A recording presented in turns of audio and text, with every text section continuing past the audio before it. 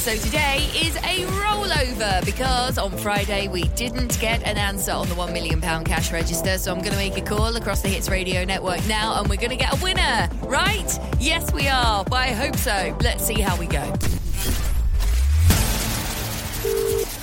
1 ring. 2 rings.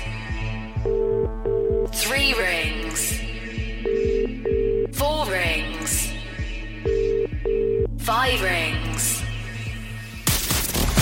Oh. You see, this is the trouble with a rollover when there's a weekend in the middle of it, because I think people forget that they've entered to play the £1 million cash register. Somebody has just not answered the phone and missed out on such a life-changing amount of money.